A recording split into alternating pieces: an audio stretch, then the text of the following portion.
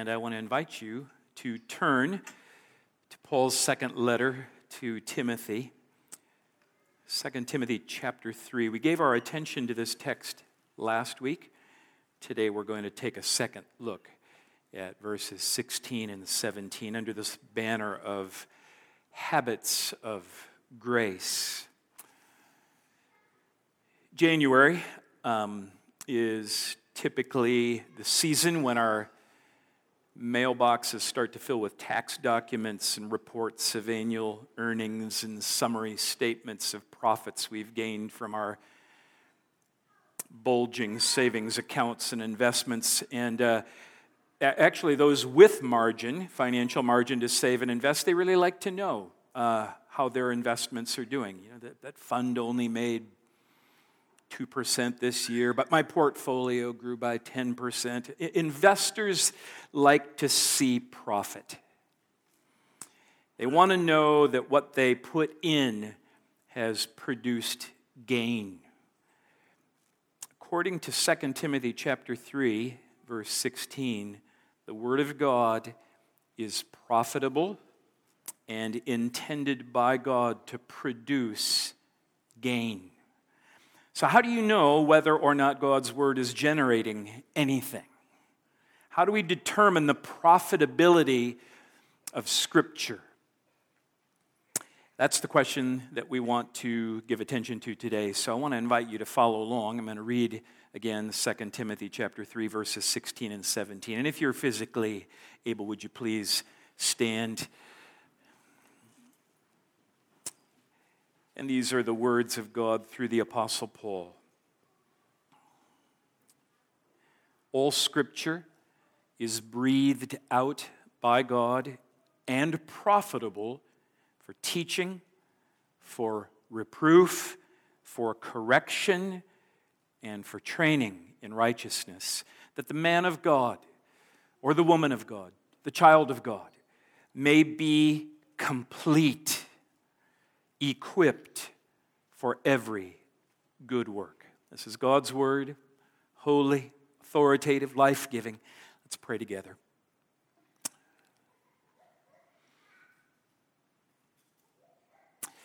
We continue, Lord, to marvel at the fact that Almighty God, maker of heaven and earth, sustainer, creator, redeemer, would so particularly, specifically, communicate yourself to your people. This is a generous gift from a generous King. And we position ourselves here together in the path of this lavish, overwhelming grace that accomplishes so much. And we pray that your Spirit, your grace, you, O God, would get things done among us today, that we would profit from your word. Speak, Lord. We listen to you now. In Jesus' name, amen. You may be seated. So according to Scripture itself, Scripture intake is a profit-making venture. Verse 16 says, all Scripture is breathed out by God and, what does it say? Is profitable. And last week we considered the means by which we may profit from God's Word. We profit from God's Word by careful reading, hearing God's Word. We profit from God's Word by meditating, contemplating, thinking on God's Word. We profit from God's Word by working it deeply into our souls, and we do that by thoughtful praying of God's Word. Others have found memorizing God's Word to be a great advantage for just massaging it into our souls, and we experience some of the most tangible gains from God's Word by intentionally entrusting ourselves to the promises of God's Word. Several times this last week, I found myself gaining encouragement and peace from the promise of Psalm 34:10, which says, those who seek the Lord lack no good thing. And here I am, like mindful that I'm a black hole of need. I just need all the time. And I don't know what to do. I don't know what to say. I don't know what to think. And there's God breathing out aloha, forehead to forehead, nose to nose, exhaling into my soul. Psalm 34:10, when I seek the Lord, He will supply what I need in order to accomplish the very thing He has called me to do. For me, that is gain. For God's word, that is profit. So according to 2 Timothy chapter 3, verse 16, all Scripture is inspired by God. Or maybe we should say expired by God. The breath of God, the Spirit of God brought this word into being. And it is intended by God to get things done in us and through us. In other words, the profitability of God's word is measured in terms of the fulfillment of the purposes of God's word. A.W. Pink wrote a long time ago, the word of God may be taken up from various motives. Some read it to satisfy their literary pride. In certain circles, it has become both the respectable and popular thing to obtain a general acquaintance with the contents of the Bible simply because it is regarded as an educational defect to be ignorant of them. Some read it to satisfy their sense of curiosity as they might any other book of note. Others read it to satisfy their so-called sectarian pride. They consider it a duty to be well-versed in the particular tenets of their own denomination or tribe, so search eagerly for proof texts in support of our doctrines. And yet others read it for the purpose of being able to argue successfully with those who differ from them. But in all this, there is no thought of God, no yearning for spiritual edification, and therefore, no real benefit to the soul. Pastor Pink wrote that in 1921. That's 100 years ago. And 100 years later, there are those who read the Bible for no greater end than intellectual engagement with classic literature. There are those who read the Bible for no greater gain than defining who's in and who's out of their religious tribe. There are those who read the Bible for no profit other than the rush that they get out of a bull session or competition in debate. And concerning those ends, I believe Pink is correct when he says, no real benefit there, no profit, no gain.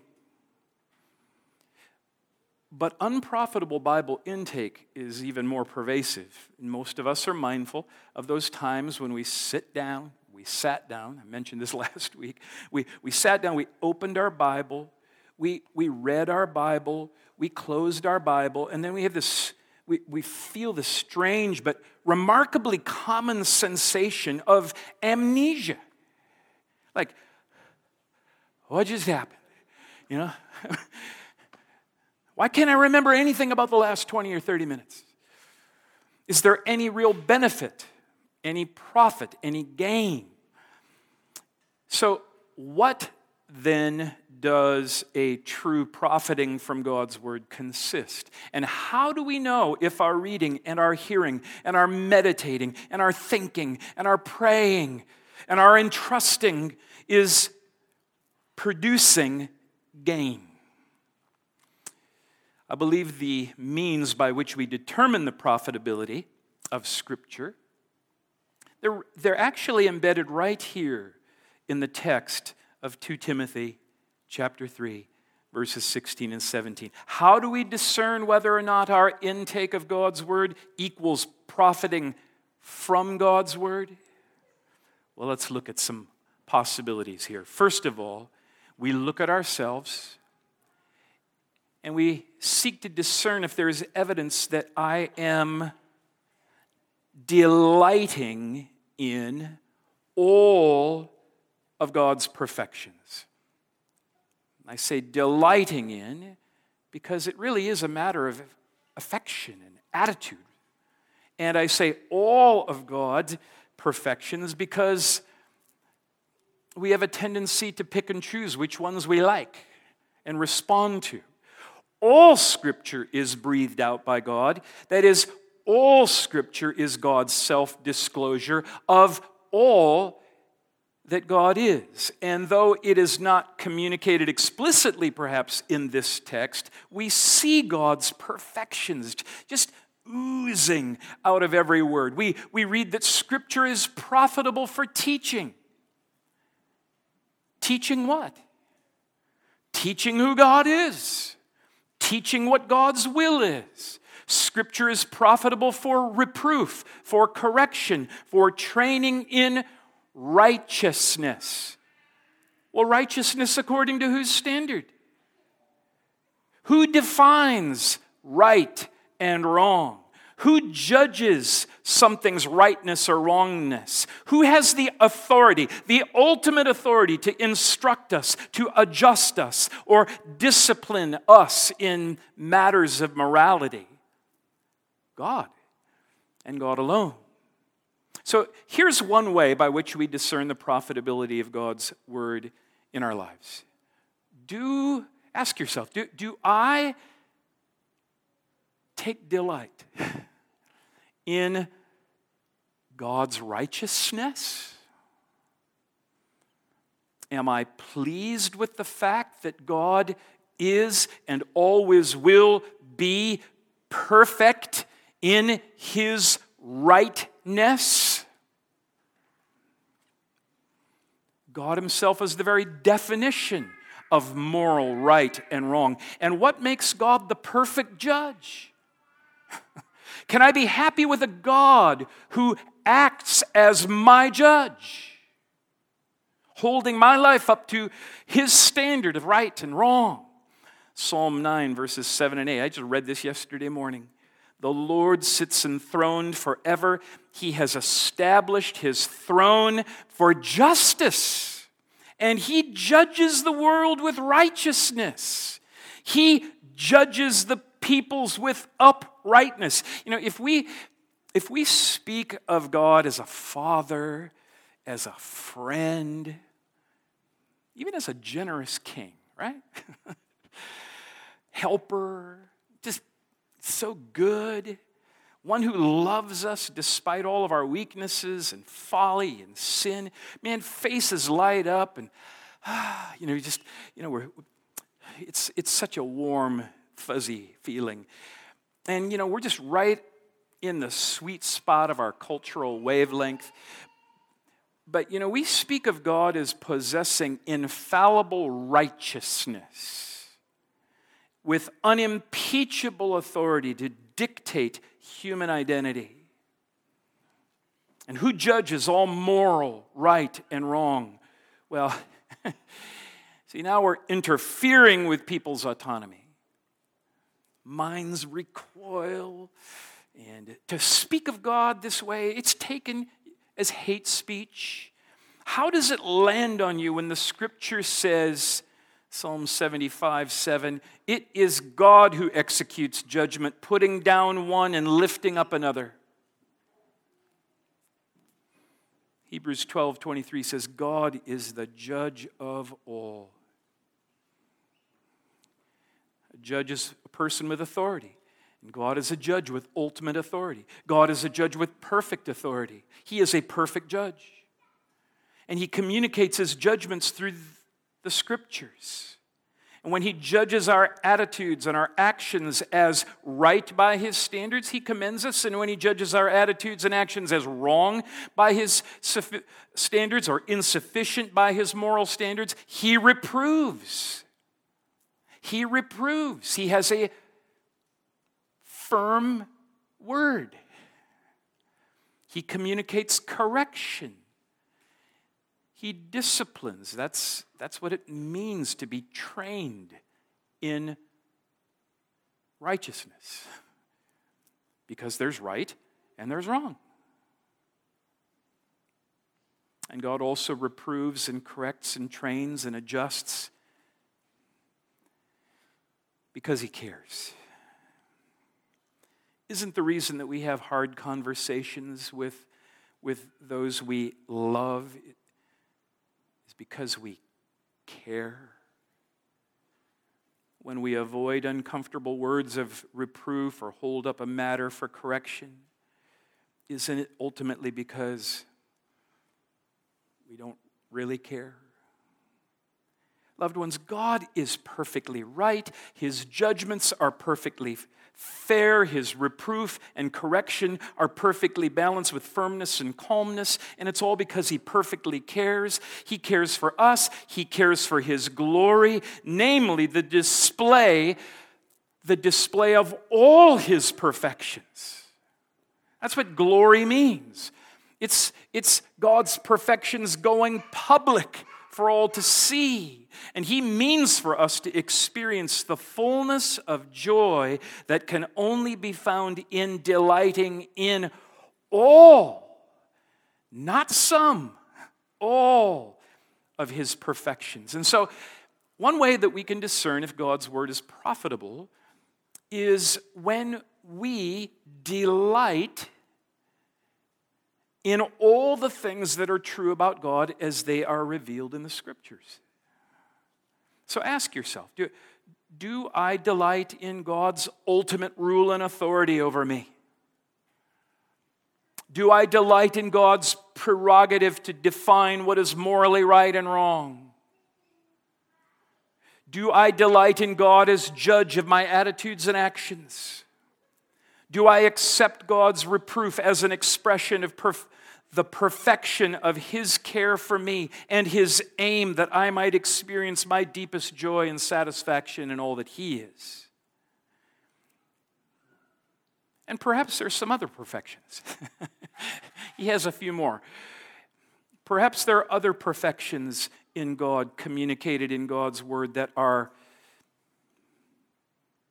irksome to you. Things like God's wrath, or God's sovereignty and salvation, or God's providence over all evil. These can be categories of God's perfections where we get stuck, where there's no gain. And may I suggest that rather than avoiding them or nursing silent grudges against these perfections, that you would honestly and carefully read God's Word. Read God's Word and put the Scripture to work and see what treasures you may find. God's Word is profitable when we are delighting in all of God's perfections. Here's the second thing, and closely related to that is a practical means of discerning the profitability of God's Word, is asking ourselves the question, am I bending my will to the authority of my Father in heaven? Am I bending my will to His will, His authority? Because you see, it's one thing to acknowledge Him as He is, and maybe feel some wonder and awe about that. It's another thing entirely to do something with that. Am I obedient to God's commands? That's just putting it as bluntly as I can. If God is infinitely right and infinitely and eternally committed to what is most right, then am I willing to accept reproof from my Heavenly Father? Am I willing to be corrected by my Heavenly Father? Am I humble and tender-hearted when the Scriptures show me when I've drifted from God's perfectly righteous will? Or is my impulse to push, to bristle and just push back and disobey? 1 John chapter 2, verses 3 to 6 says, "And by this we know that we've come to know Him, if we keep His commands. Whoever says, 'I know Him,' but does not keep His commands is a liar, and the truth is not in him. But whoever keeps His words, In him, truly, the love of God is perfected. And by this we may know that we are in him, joined to him, in union with him. Whoever says he abides in him ought to walk in the same way in which he walked, he being Jesus. So now clearly and obviously, you read that, none of us keep God's commandments perfectly. We just thought about this a few weeks ago. Christians sin. Shocking.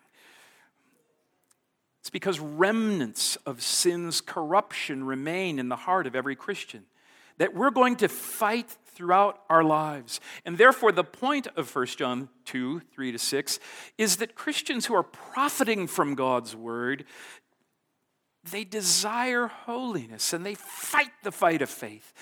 And a further profitability of Scripture lies in the fact that God's word supplies all that we need to do that. The psalmist prays in Psalm 119, verse 35, lead me. In other words, cause me to go in the paths of your commandments, for I delight in it. I delight in that path, the path of your commandments. We would all do well to spend unhurried time with the entire 119th Psalm. It is a celebration, bigger than the 4th of July or New Year's. It is a celebration of the profitability of God's word. Listen to this. Psalm 119, these are the opening verses. Blessed are those whose way is blameless. Blessed being happy. Happy are those whose way is blameless, who walk in the law of the Lord. Blessed are those who keep his testimonies, who seek him with their whole heart, who also do no wrong, but walk in his ways. You have commanded your precepts to be kept diligently. And in the original text, of course, there's all these exclamation points and stuff like that. Oh, that my ways may be steadfast in keeping your statutes. Then I shall not be put to shame. Having my eyes fixed on all your commandments, I will praise you with an upright heart when I learn your righteous rules. You hear the tone of that? He's just having a great time. You would think that the psalmist had just won Powerball or something. In fact, the psalmist thinks he won Powerball. Look at Psalm 119:72. The law of your mouth is better to me than thousands of gold and silver pieces. Certainly then, one of the most clear and discernible evidences of the profitability of God's word in our lives is conformity to and compliance with the commands of God's word in our lives. So what if we took a bit of a personal inventory of specific besetting sins? Or what if we took an inventory of all the sins that we're we're comfortable just leaving alone?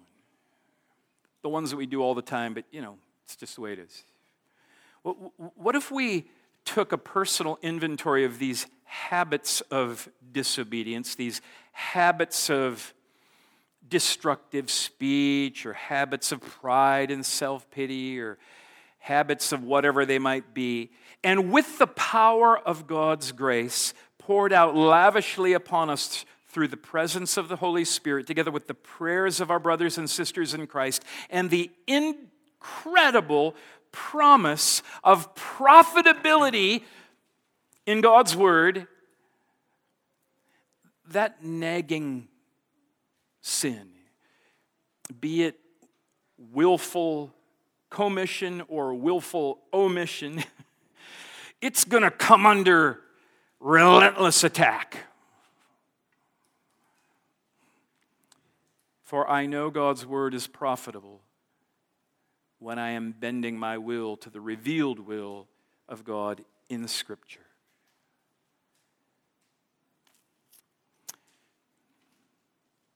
Third, another way of discerning the Bible's profitability in our lives is maybe by asking ourselves the question, am I engaging in the advance of God's kingdom on earth? Is there discernible evidence pointing to my involvement in the mission of God? And I get that because according to 2 Timothy 3:17, it's clear that the goal, that the end of profiting from God's word is practical engagement in good works, namely works that further the purpose of God on earth.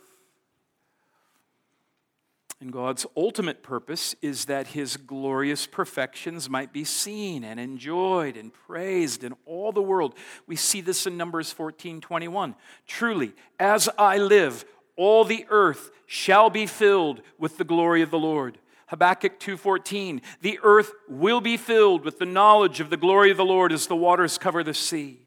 And it's with that purpose in view that Jesus taught us to pray in Matthew 6:9 and 10.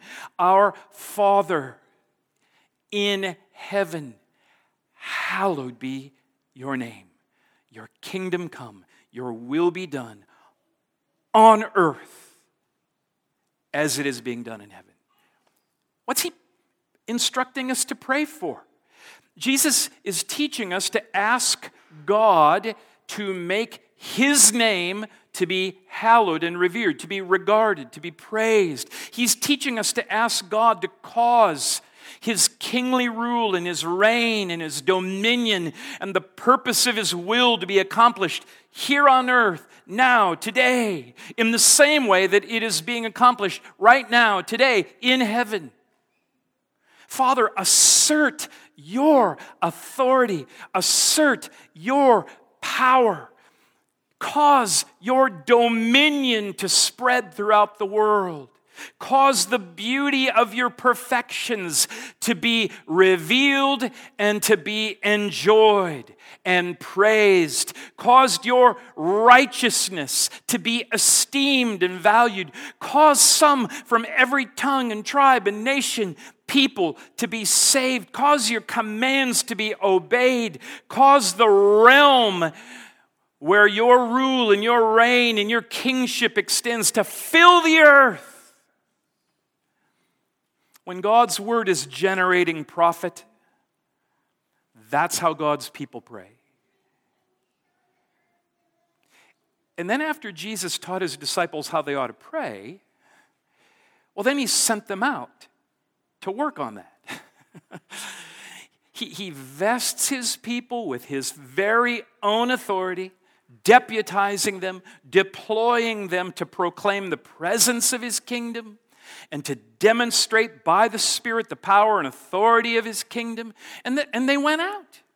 They went out calling people to repent of their sins, exhorting them to put themselves under the authority of God's word, and out they went, demonstrating the authenticity of these truths and these claims that God has made. And they did that. Those truths of God's authority and dominion were vindicated and validated by them healing people of their diseases and setting people free from every manifestation of demonic rule and reign, Satan's rule and reign. And in the book of Acts, we see and hear statements of the profitability of God's word like this. Acts 6:7. And the word of God continued to increase. That's gain. And the number of disciples multiplied greatly. Acts 12:24. But the word of God increased and multiplied.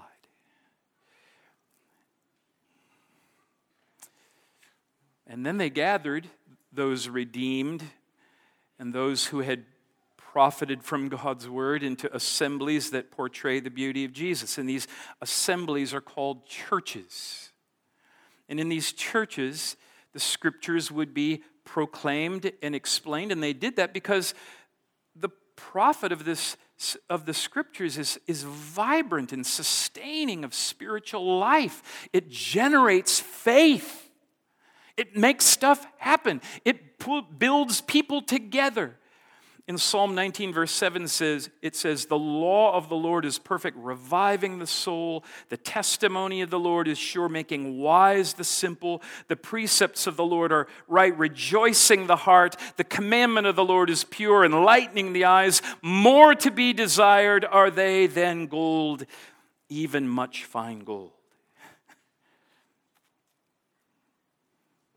Wow. That's what God's Word does. And churches happen because of that. And churches become visible displays of a gospel culture. They're a picture of the perfections of God in and through the person of Christ and in and through the people of Christ. Just think of that. Scripture is profitable to us in the sense that it just fills us out. It makes us whole. It heals. It straightens. It trains and equips us in order that we might be more fruitful in the service of our King for the advancement of His kingdom on earth. So, with respect to the profitability of God's Word in our lives, we might ask, well, am I walking in the good of the works for which the Lord has prepared me and prepared for me and trained me and deposited gifts and strengths and talents and experiences and then deployed me? What am I doing that is a stewardship of that and contributing to the advancement of God's rule and reign in all of its manifestations? What am I doing that is diminishing Satan's rule and reign in all of its manifestations? And maybe more specifically, what am I doing that builds up and strengthens gospel community in my church? Finally, I believe that we can be certain that God's Word is profiting us when our character is being shaped and bearing the fruit of our holy union with the person of Jesus Christ. According to 2 Timothy 3:16, Scripture is profitable in the sense that it trains us in righteousness.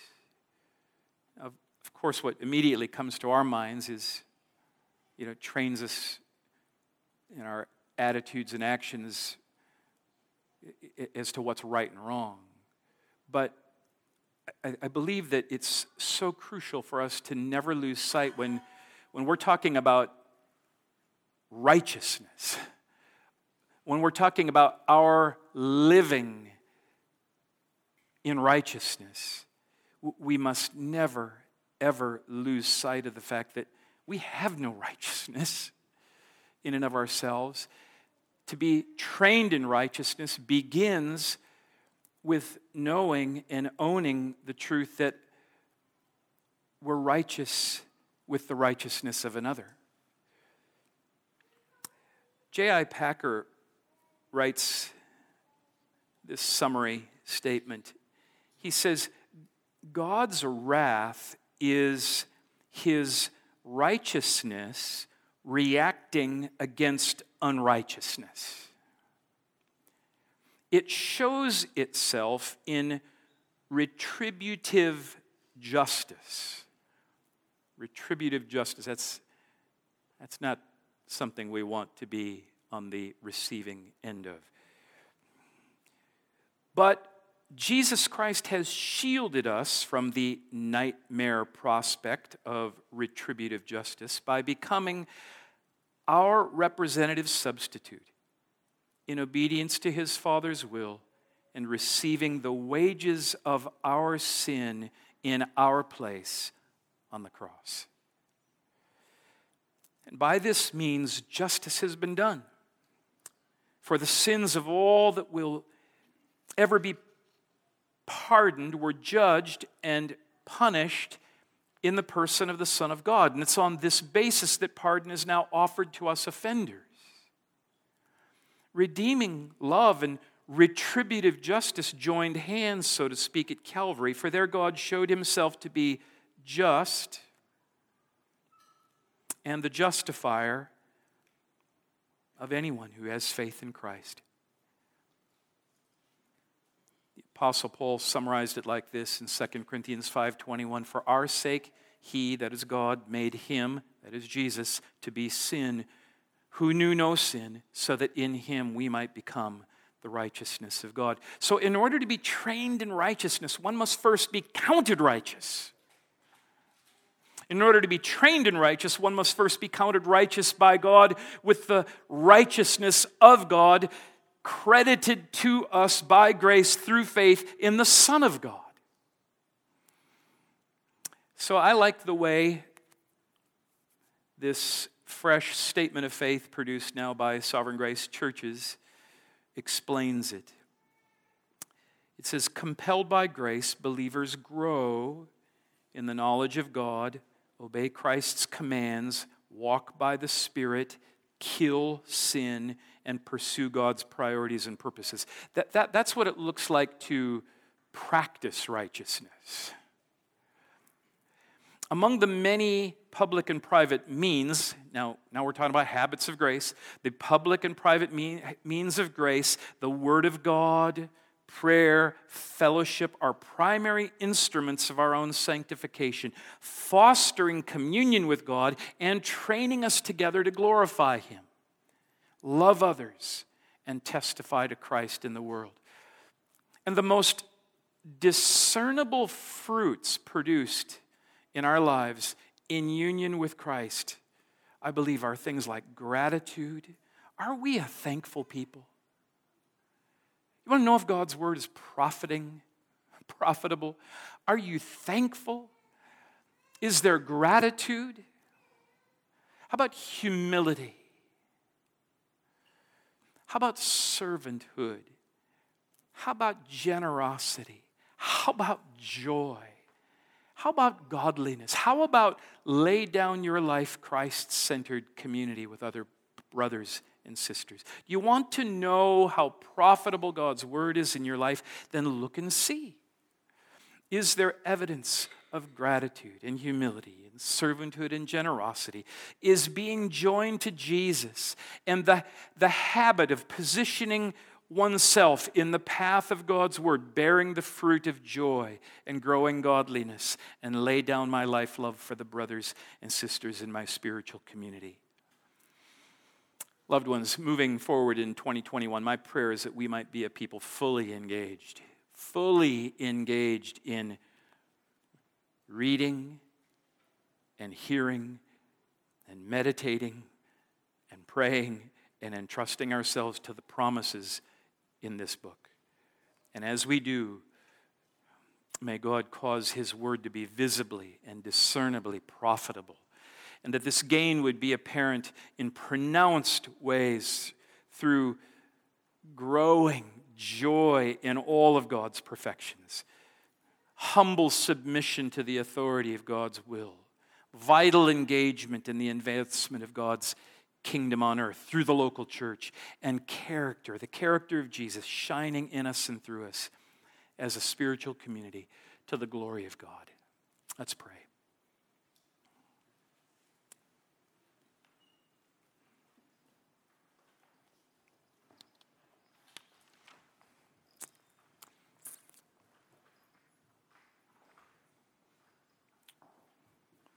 There's some pretty audacious things that you have promised, Lord, to reveal and accomplish, get done in the lives of your people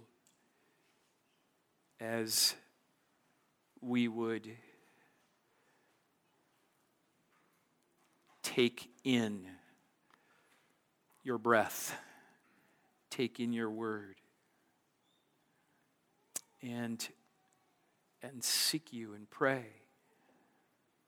You will withhold no good thing that we need to accomplish what you have called us to do if we would seek you and entrust ourselves to the things that you've promised to be for us in the person of Jesus, the promises that you've made to us in this book. So I would ask that for the people of Emmaus Road Church, God, for the saints throughout the city of Sioux Falls in every church, for those who we would consider brothers and sisters in Christ, that you would pour out your Holy Spirit as your word is fed upon. May it be food that this world knows not of, and may our souls be satisfied, and you get much glory, we ask in Jesus' name.